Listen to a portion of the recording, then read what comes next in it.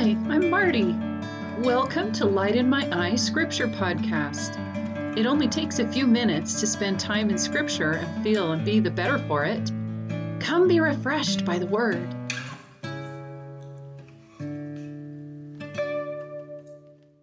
Good morning. I've got some good stuff for you today. First, I want to mention the principle of Kaizen. That is the concept of breaking something down into little steps. A good concept for people who are trying to change and set new goals, right? Let me explain the reason why it matters. The amygdala is the part of your brain that is concerned with keeping you safe. Safety's a good idea, right? But here's the problem. The way the amygdala perceives something as being safe is by how familiar it is. That's not a very good metric if you think about it. That is where Kaizen comes in. If you take a big goal, that's pretty foreign to you right now. But a small step towards that goal is one, less daunting, and two, closer to what you're already doing and less likely to freak the amygdala out. So you might be thinking, thank you, Marty, but what does this have to do with Scripture? Well, here is where I'm going with this. I've encouraged you to think about the characteristics that you have inherited from your Father in heaven. I've encouraged you to think about what mission He is calling you to fulfill. Now I want you to think about the reality of how you are going to embark on that journey. And I'm going to tell you right now that God agrees with using the principle of Kaizen. We'll start with a passage that I also read to you last week. Genesis 1 through 4. In the beginning, God created the heaven and the earth was without form and void, and darkness was upon the face of the deep, and the Spirit of God moved upon the face of the waters. And God said, "Let there be light." And there was light. And God saw the light, that it was good, and God divided the light from the darkness. Let's just say that creating a planet and everything on it is a pretty big project. I don't need to get into how long each day was, because the point would be the same. That big, godly project was broken down into steps. Or consider the exodus of the children of Israel from Egypt. That was a massive undertaking. But if you take a look at Exodus chapter 3, you can see that God breaks it down into steps. The first being to give Moses the knowledge that he was being called to this task by God.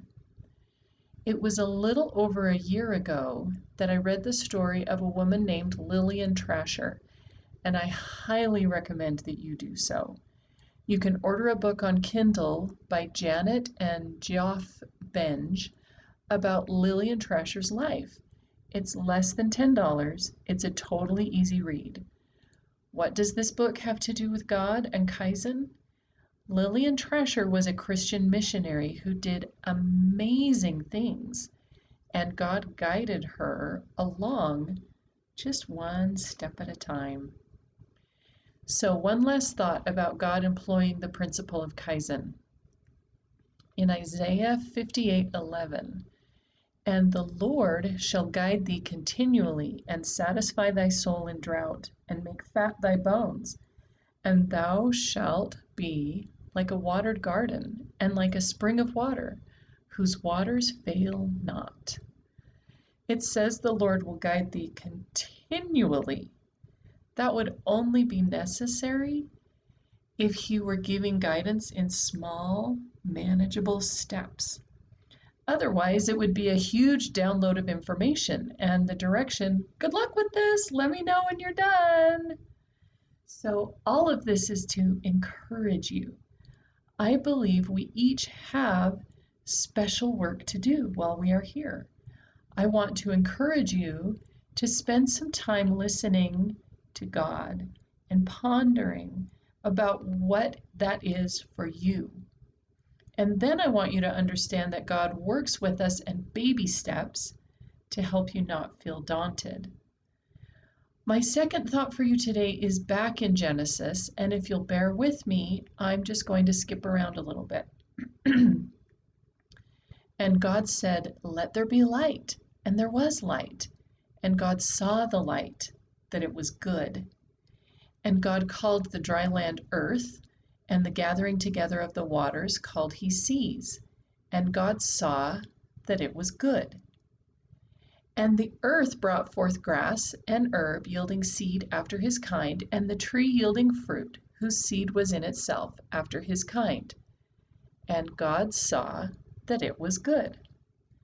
God took on the massive project of creating a planet and decorating it with beautiful landscapes and populating it with plants and insanely complicated ecosystems and creatures.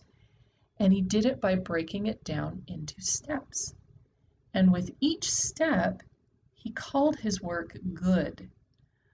I was curious about the word good and made a quick count in the topical guide for the scriptures.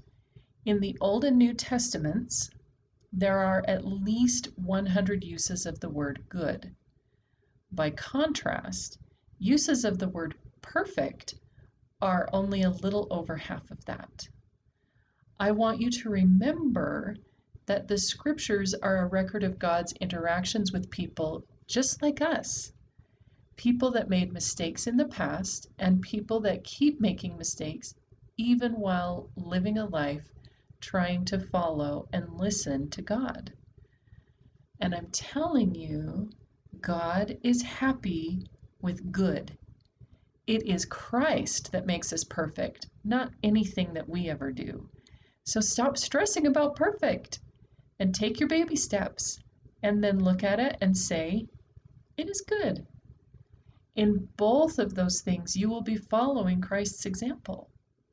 Take the steps to pursue the work you are here to do, and remember to be pleased with your goodly, godly efforts, and say, it is good.